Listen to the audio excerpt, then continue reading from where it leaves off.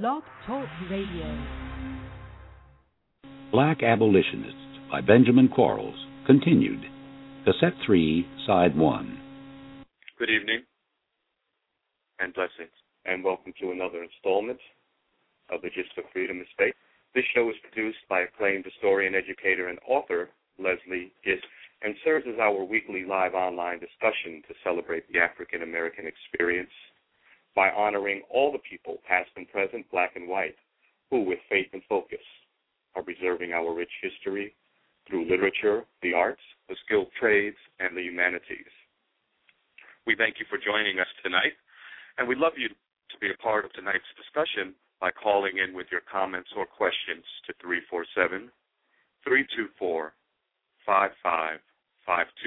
Benjamin Lundy, who expressed the hope that their example would not be lost upon their sisters of fairer hue or those of their own color in other localities. At each of the first 5 colored conventions held in the early 1830s, resolutions were passed in support of free labor products. The first convention urging colored capitalists to invest their funds in free produce stores, and the 5th convention enjoining every lover of freedom to abstain from the use of slave labor products as far as practicable.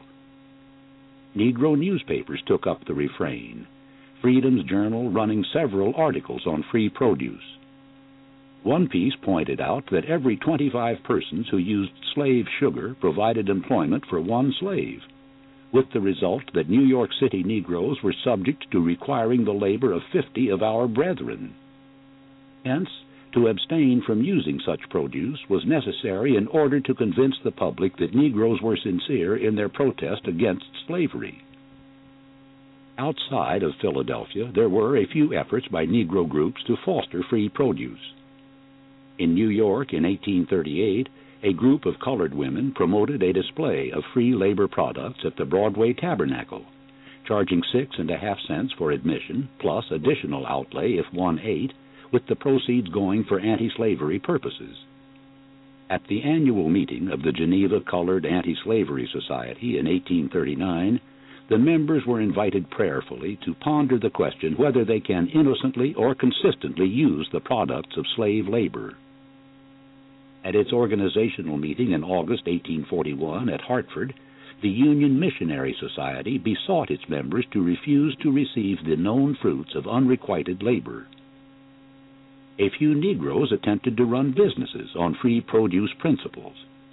In March 1834, William Whipper opened a free labor and temperance grocery store next door to Bethel Church in Philadelphia. As an added attraction, he reported that the store kept a constant supply of abolitionist books and pamphlets on hand.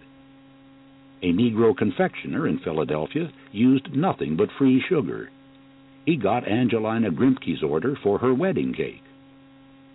The young and serious Frances Ellen Watkins invariably spoke of free produce while on the abolitionist circuit, expressing thanks that she was able to pay a little more for a free labor dress if it is coarser.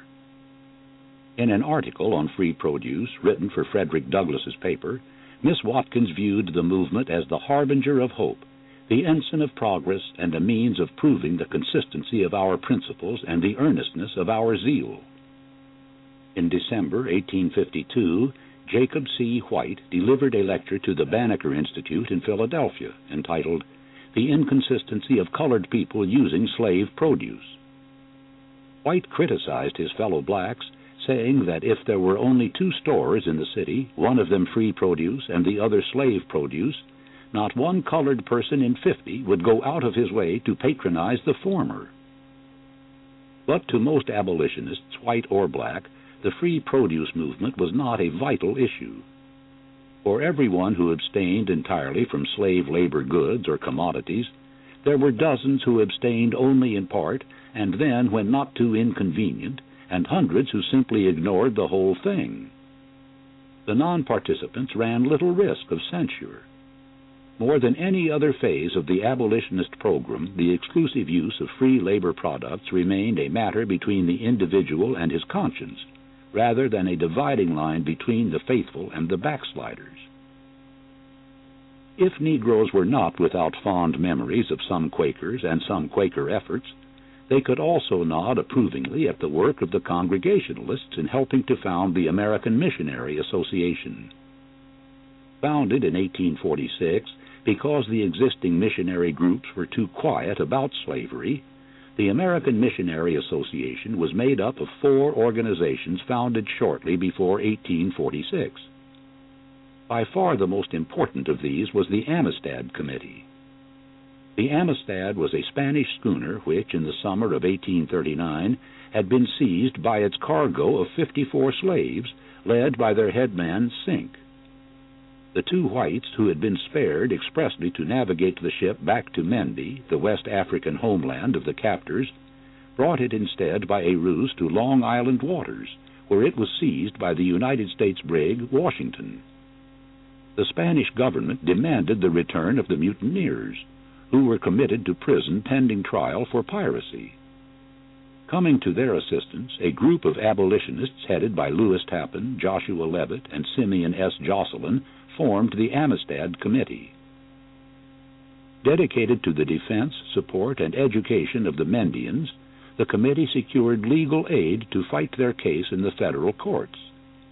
A portion of the funds raised came from Negro groups. 2 of the self-improvement societies in New York, the Philomathian and the Phoenixian, sent $84, the proceeds of a jointly sponsored concert. A benefit in Cincinnati at the Colored Baptist Church raised $50, which a local weekly considered remarkable in view of the hard times. To raise money, the Amistad Committee sold pictures of Sink at $1 apiece. The picture was a replica of a portrait by Nathaniel Jocelyn of New Haven, gifted brother of S.S. Jocelyn, whose services had been commissioned by Robert Purvis. The original created a problem for the Artist Fund Society of Philadelphia, to whom Purvis had sent it upon the request of a member.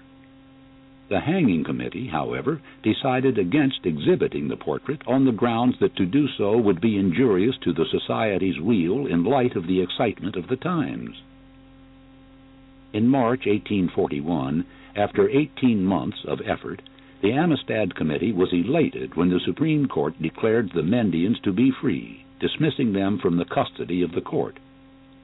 The committee, along with other abolitionists, gave much of the credit to John Quincy Adams, who had been persuaded to become senior counsel in the final stages of the case.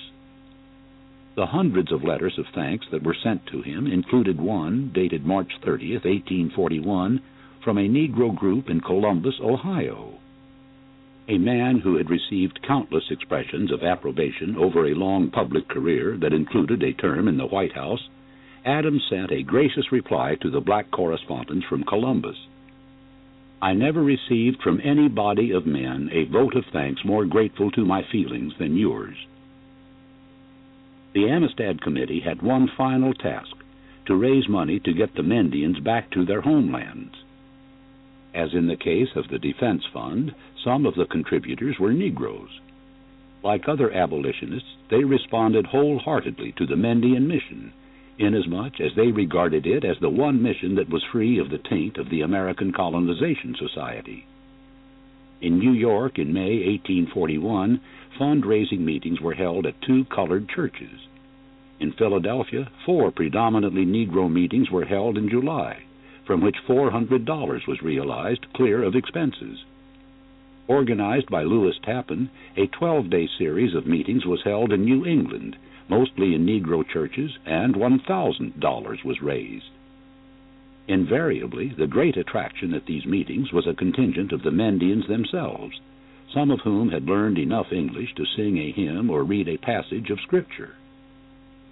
In late November 1841, the remaining 35 Mendians sailed from New York on the bark Gentleman, bound for Sierra Leone, not far from their home. They were accompanied by 3 missionaries and 2 teachers, both of the latter being Negroes, Henry R. Wilson of Barbados and James Wilson. The work of the Amistad Committee had been brought to a successful close. Its supporters thereupon formed themselves into a new group, the Mendy Committee, pledged to send assistance to the departed Africans. The new committee found that its work was paralleled by the Union Missionary Society, an organization founded at Hartford on August 18, 1841, by Negroes.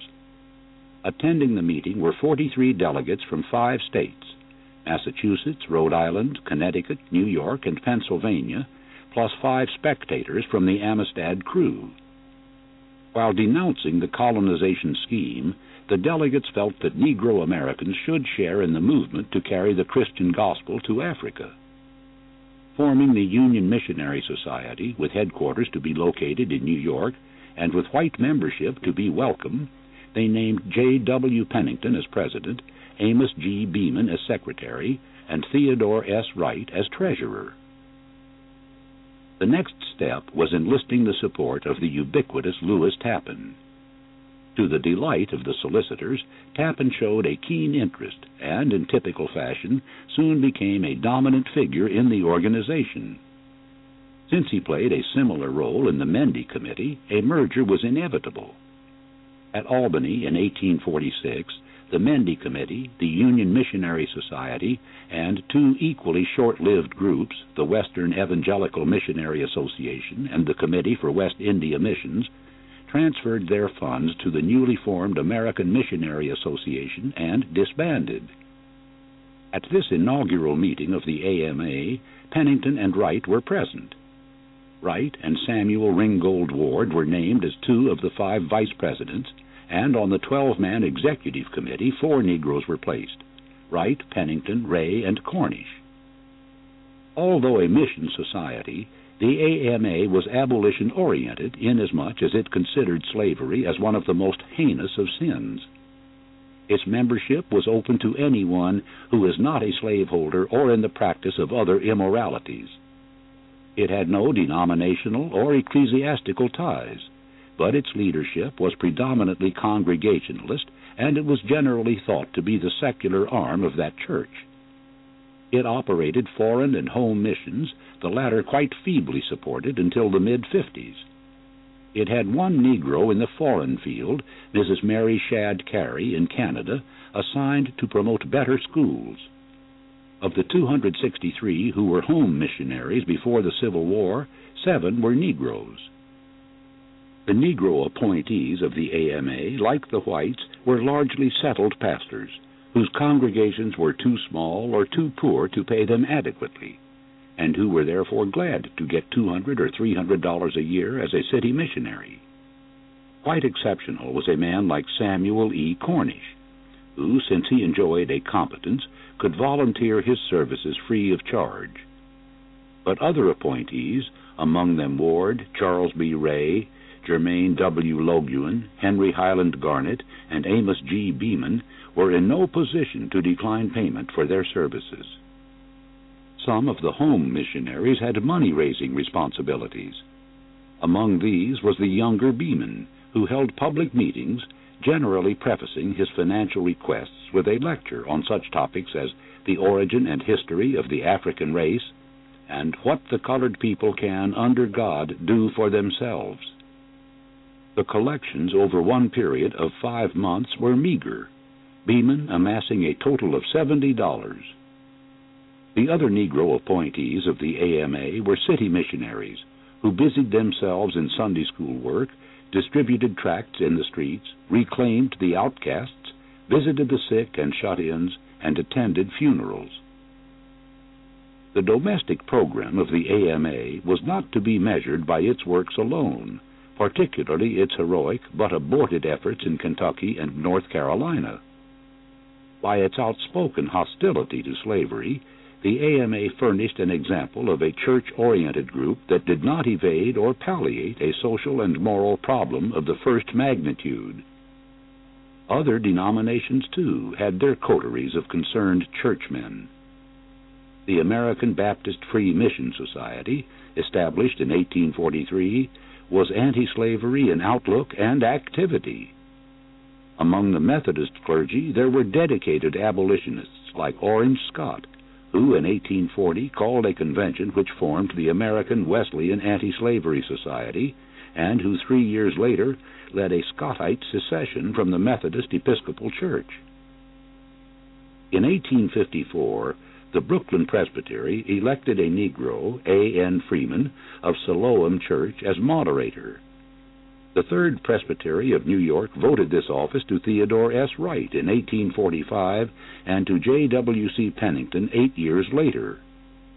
In spite of this honor, Pennington, in his sermon to the presbytery, felt it necessary to express his keen regret as to the indifference of our general body on the slavery issue. An attempt at establishing an interdenominational society was made at Cincinnati in 1850, with the calling of a Christian anti-slavery convention. With Lewis Woodson and John B. Vachon among the participants of record, the some 2,000 delegates adopted 17 forthright resolutions to the general effect that slavery contravened the laws of God and the gospel of Christ. But there was no follow-up, and the effort came to little. The anti-slavery views of individual clergymen and congregations did give an increasing moral tone to the crusade. Moreover, the hostility to slavery among churchmen was a factor in the breakup within 3 of the major denominations. The divisive question of human bondage was an issue, however soft-pedaled, in the split in the Presbyterians' ranks in 1837 between the old school and the new school. Differing viewpoints on slavery was the key factor in the disruption of and final split in the Methodist Episcopal Church in 1844, and it led in the following year to a similar break between Southern Baptists and Northern Baptists.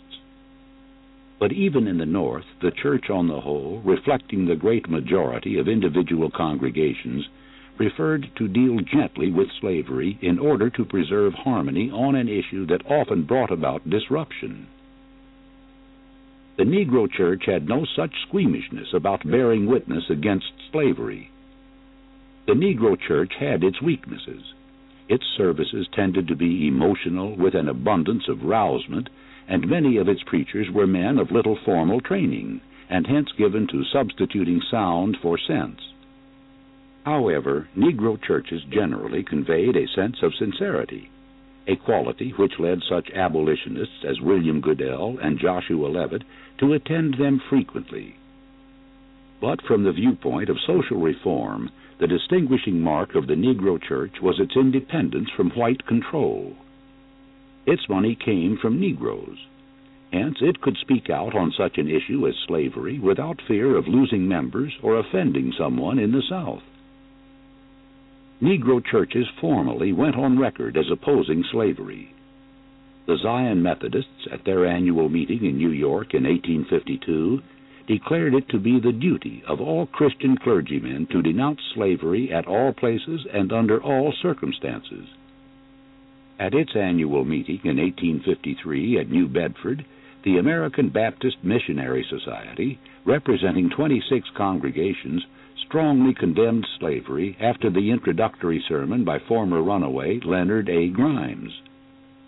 The 1859 meeting of the Evangelical Association of Colored Ministers of Congregational and Presbyterian Churches dwelt upon the iniquity of slavery. From 1816, the year of its founding, the African Methodist Episcopal Church, in its Book of Discipline, denied membership to slaveholders. Writing in 1856, Jabez Campbell, a spokesman for the denomination, claimed its priority over all others in being the most free from the evils of slavery. It is to be noted, however, that at the General Conference, which was held that year at Cincinnati, the delegates spent 2 days arguing whether to adopt a strongly worded resolution against slavery, one which called it the greatest of all crimes and the highest violation of God's law. Delegates who labored below the Mason-Dixon favored a more mildly phrased disapproval of slavery, one of them pointing out that those who spoke so loudly in Cincinnati would likely lapse into silence if they were located 200 miles to the south. Impressed by this viewpoint, the large majority voted to adopt softer tone on slavery. Officially, therefore, the African Methodist Episcopal Church might be termed emancipationist rather than abolitionist. But in actuality, most Northern congregations and their pastors made no effort to conceal their decidedly anti-slavery sentiments. Church buildings owned by Negroes were commonly put to use for abolitionist meetings. When, in 1837, the New York Committee of Vigilance had difficulty in getting a public hall for its meetings, the Ashbury Street Church came forward with an offer of its facilities. In early August 1847, the Colored Church in Harrisburg, Pennsylvania, turned its Sunday services over to William Lloyd Garrison and Frederick Douglass. Bethel Church in Philadelphia, with Bishop Daniel Payne presiding, was host to Garrison at a reception in December 1852. Francis Ellen Watkins, having trouble in hiring a hall at Carlisle, Pennsylvania in 1857, wrote reassuringly to fellow abolitionist J. Miller McKim, "I can get the Colored Church." In 1841, Parker Pillsbury could find no place in Salem, Massachusetts, to hold an abolitionist meeting except at the colored Bethel Church. Unpopular for his outspokenness, Parker was coolly received in white Salem, but he praised his Bethel hosts, characterizing them as noble, manly, womanly, brave, and heroic to the last degree. Generally, the black churches asked no fees for permission to use their quarters. Hence, Frederick Douglass expressed a hurt surprise when the trustees of the Zion Methodist Church in New York asked him for $13 following an anti-slavery meeting he had conducted in their building. Douglass contrasted their behavior with that of Pastors J. N. Gloucester of Brooklyn and E. P. Rogers of Newark, at whose churches he had recently spoken free of charge. And, of course, there were a handful of colored churches, 3 of them happening to be in Philadelphia, where anti-slavery meetings were not held. Of these, the oldest and most socially prestigious was St. Thomas's Protestant Episcopal Church, with its fine organ and its carpeted aisles. Its pastor, the unruffled William Douglass, ignored the angry blast from his namesake, Frederick Douglass, characterizing it as a corrupt, old pro-slavery hag. Many Negro churches held periodic prayer meetings for the slaves, commonly once a month. Sometimes a congregation would raise money to purchase a slave or the family of a former slave. Frederica Bremer visited a Methodist church in Washington in July 1850, where a slave member faced the bleak prospect of being sold down south and thus separated from his wife and child. A pewter platter, she wrote, was set upon a stool in the church, and one silver piece after another joyfully rang upon it. In their greetings of welcome to visitors at Sunday services, many preachers made it a point to include runaway slaves, their presence imparting a joyful earnestness to the proceedings. More than one Negro church was a station on the Underground Railroad, its alcove a sanctuary for runaways. Fugitives were housed in the basement of Cincinnati's Zion Baptist Church, the number sometimes rising to 14. On one occasion, an infant who died was buried beneath the floor in order that the escaping party might not have to risk being seen by the hotly pursuing master. The Zion Methodist Church in Rochester was a station on the Underground Railroad. Quinn Chapel in Chicago, Bethel Methodist Mother Church of the Northwest, furnished a conspicuous example of providing accommodations for fugitives. And finally, it is to be noted that most of the prominent Negro clergymen, with only a few exceptions, preached a social gospel that stressed the church militant in a fellowship of concern. In deepening the abolitionist sentiment among Negroes, the role of their press can hardly be overestimated. Often the key to the success of a reform movement, the power of the press was certainly a vital factor in the anti-slavery crusade. The Negro press, even more than the Negro church, presented a united and consistent front against slavery and, as might be expected, a more single-minded attack than could be expected from the clerical quarter. The 17 Negro newspapers published before the Civil War struck one note in common, that of freedom.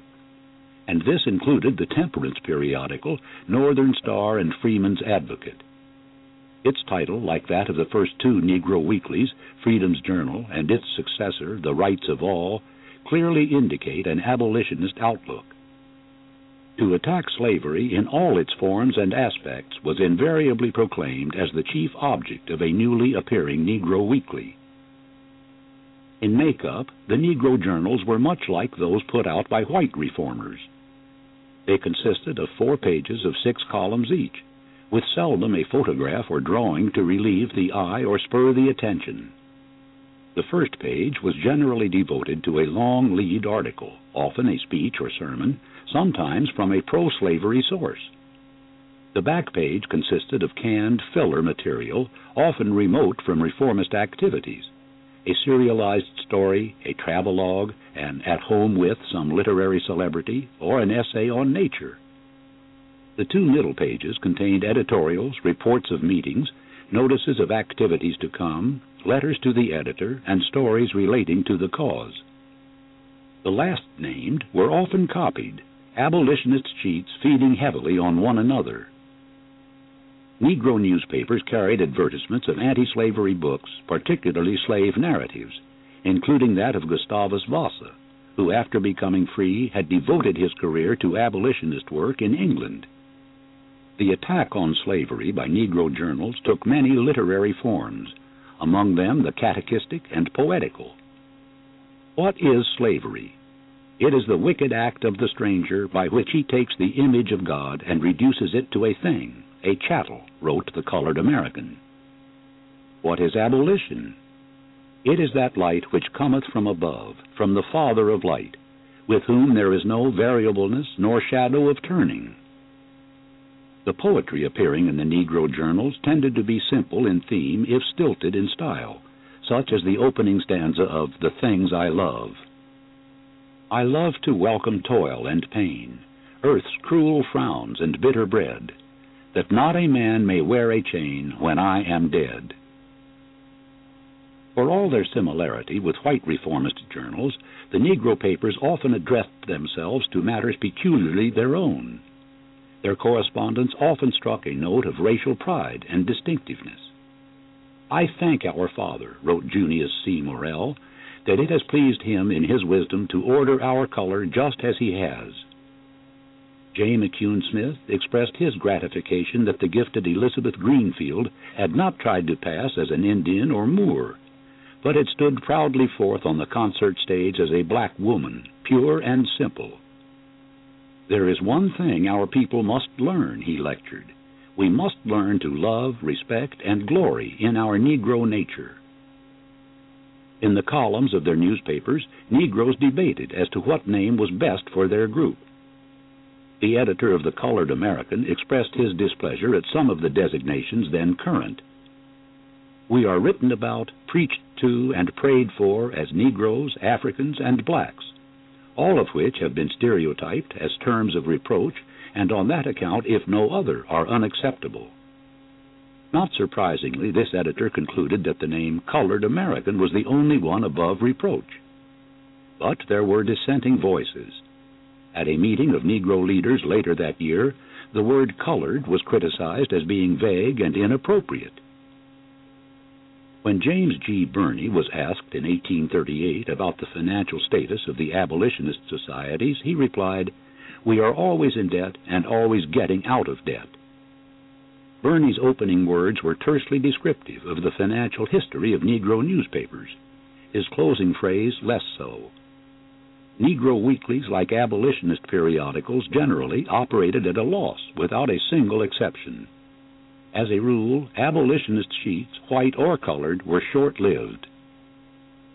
Negro newspapers did not pass away without putting up a battle.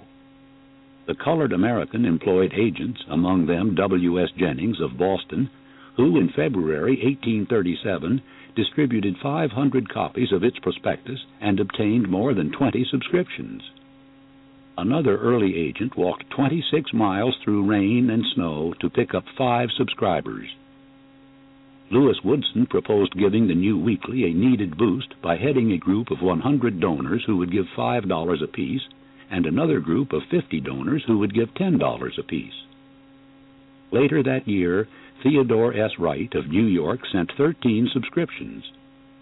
Subsequently, the paper employed as its agents Alexander Crummell, John Malvin of Cleveland, and the influential clergyman Charles B. Ray. In the summer of 1839, Ray announced a subscription meeting at Albany which would feature the last public appearance of the popular figure Nathaniel Paul, pastor of the Union Street Baptist Church. Other Negro-run newspapers received pledges of support, including David Ruggles' The Mirror of Liberty, whose appearance was hailed by groups in New York, Boston, and Hartford.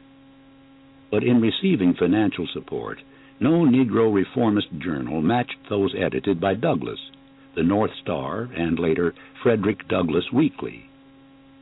Aside from substantial aid from whites, Douglass tapped a variety of black sources. Negro women's groups like the Colored Ladies of Philadelphia held bazaars in support of his paper. At colored conventions, the delegates voted that it be supported, and at public meetings from New Haven to San Francisco, collections were taken up for it.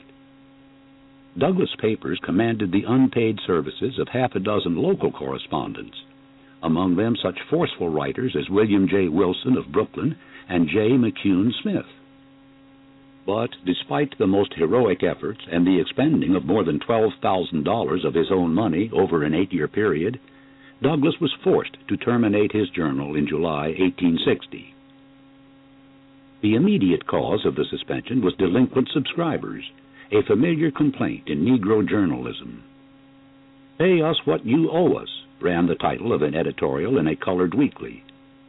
"Will friend Gloucester please to transmit us some money?" begged another publisher.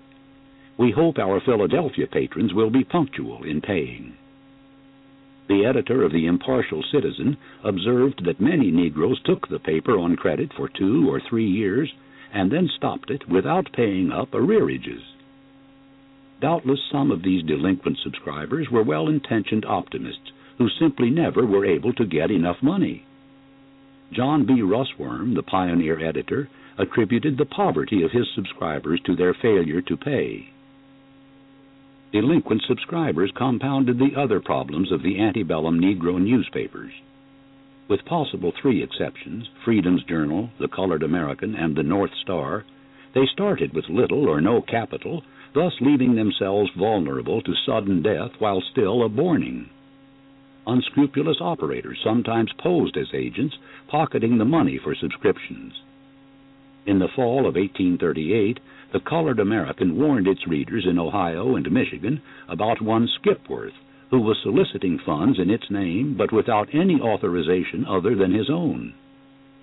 William Still sent a letter of sympathy to Mary Ann Shadd of the Provincial Freeman to express his scorn for anyone who would lend himself to the base task of swindling the publisher of an anti-slavery paper. Agents, legitimate or otherwise, had problems in getting an audience. Often they had to work through local preachers and church trustee boards in order to get a meeting place and an audience. Hoping to improve things, Charles B. Ray wrote an article that appeared in the August 12, 1837 issue of the Colored American and bore the direct, if lengthy, title, "Needless Difficulties to be Encountered by an Agent." And, of course, once an agent had access to an audience, the results were often disappointing. At one time or another, an agent for a Negro periodical was sure to express some bitterness at the want of interest in the abolitionist cause. William Still, Philadelphia-based agent of the Provincial Freeman, complained in 1858 that of the city's 30,000 Negroes, only 400 supported abolitionist newspapers. For the venturesome who published a Negro reformist newspaper, there was no escaping the problem of debit and credit. But the work had its satisfactions, its supporters rightly concluding that their role in the abolitionist movement was not to be despised. Aside from furnishing a vehicle for self-expression, these newspapers furnished an outlet for the frustrations of the Negro and his blueprints for a new relationship between white and black Americans. Negro newspapers, without exception, were not designed to circulate among Negroes alone. Their publishers hoped to attract white readers, thus furnishing an evidence of Negro abilities as well as an exposure to his viewpoints. And in truth, a white reader could hardly have picked up a copy of a paper like the North Star without some initial surprise at its format and content. It was, as the Oberlin evangelist pointed out, surpassed by only a very few in the large catalog of our anti-slavery exchange. And readers could not fail to note that Negro newspapers, whether well or poorly edited, had one thing in common. Alike they sounded insistently the two notes which gave to the land of their birth its distinctive cry: freedom and equality. Chapter 5. The Users of Adversity. The elevation of the free man is inseparable from and lies at the very threshold of the great work of the slave's restoration to freedom. A Call for a National Convention of Colored Americans, 1855. 4 young Negroes, all of them students at Noyes Academy in Canaan, New Hampshire, were listed as the featured speakers to appear at the public meeting of the New Hampshire Anti-Slavery Society on Independence Day, 1835, in a city, Plymouth, which itself bore a historic name. Taking place as scheduled at the Congregational Church, the meeting began in the early afternoon with 19-year-old Henry Highland Garnett. He walked with a limp, and he was dark of skin, of full, unmitigated, unalleviated, and unpardonable blackness, wrote an eyewitness. His 20-minute speech was characterized by pathos and beauty. Next came Alexander Crummell, 3 years younger than Garnett, but of like complexion, as sable as Toussaint. A boy in years only, Crummell was listened to with deep attention, though doubtless his remarks were unembellished by the parade of references to English literary figures that characterized his later style. The third speaker was orphan Thomas S. Sidney, a graceful orator whose remarks were doubtless less barbed than those of his predecessors. The fourth scheduled participant, Thomas Paul of Boston, put in an appearance but did not speak due to a domestic affliction. The audience was disappointed, but hardly felt cheated after Garnett, Crummell, and Sidney. Indeed, the writer and editor N.P. Rogers relates that his elation almost moved him to propose a resolution that would surely have passed unanimously: that colored people have bona fide talent enough to be free. The belief that the cause of abolition would be advanced by evidence of the progress of the free Negro was widespread among reformers, white and black. In 1824, in a farewell address to Baltimore Negroes to be read in their churches, Elisha Tyson, a longtime patron and friend, warned them that any misconduct on their part would give credence to the belief that they were unworthy of freedom. George Thompson, the English abolitionist, told a Negro audience assembled at the Abyssinian Church in Portland in October 1834 that if they conducted themselves blamelessly, there would be an effect on slave emancipation. The Anti-Slavery Convention of American Women, meeting in New York in May 1837, spoke in similar accents. Nothing will contribute more to break the bondman's fetters than an example of high moral worth, intellectual culture, and religious attainments among the free people of color. The organizational meeting of the Pennsylvania Anti-Slavery Society, meeting in Harrisburg earlier in 1837, issued an address to Negroes informing them that as they gained wealth and respectability, their example would help to undermine slavery. Negro leaders needed no convincing that they and their followers should seize every opportunity to demonstrate the capacity for freedom and its responsibilities. Can slaves, if liberated, take care of themselves? What better way to answer this commonly raised question than to point to a free Negro of good habits and steady behavior? Any other kind of Negro was a liability to the abolitionist crusade. If we are lazy and idle, exhorted Richard Allen, the enemies of freedom plead it as a cause why we ought not to be free. J. McCune Smith warned against the seductions of the city, such as policy gambling, porterhouses with their billiards and cards, women hastening through the streets with their bonnets untied, men hanging around the corner or gutter tumbling.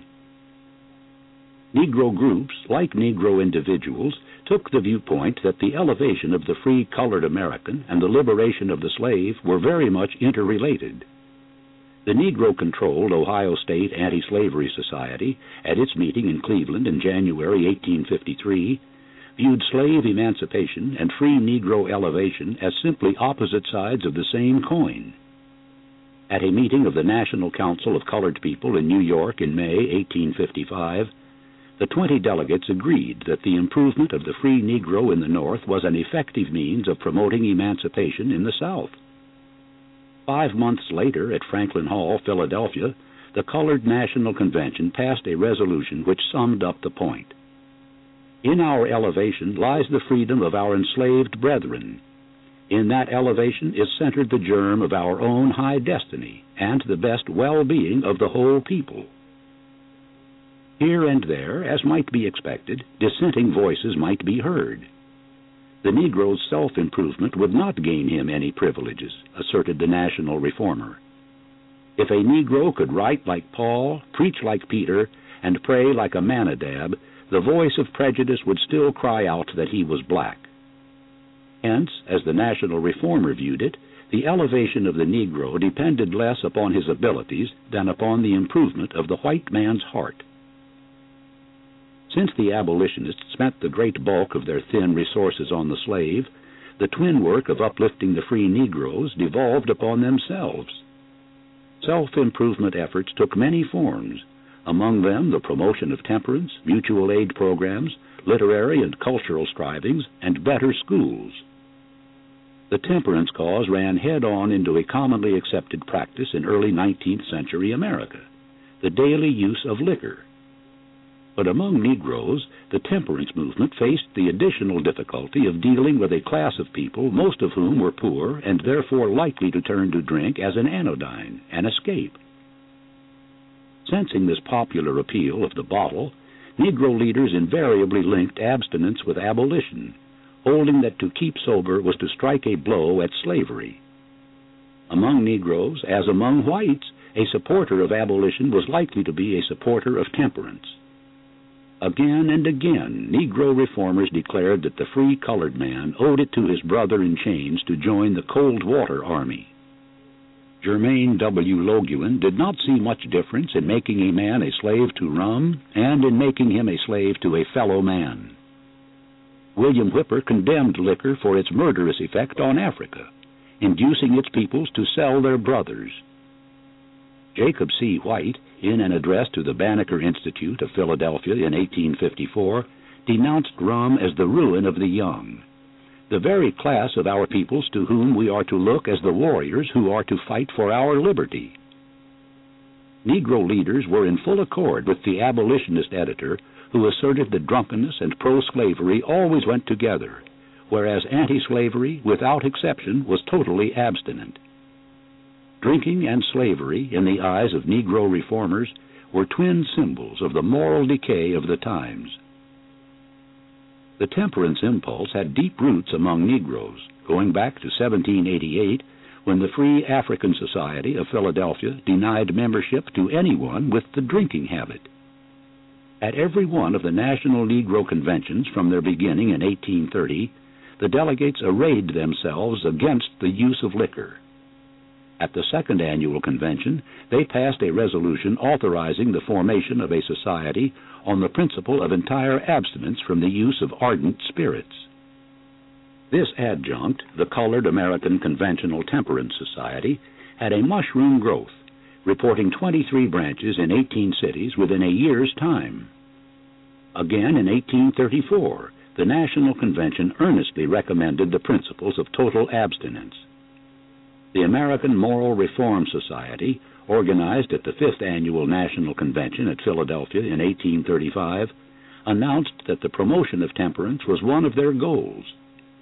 No one who sold ardent spirits could be a member of the society, which urged the young men of the land to abstain from every fluid that had a tendency in the least degree to intoxicate. This book is continued at this point on the other side of this cassette. Please reverse or turn the cassette over now.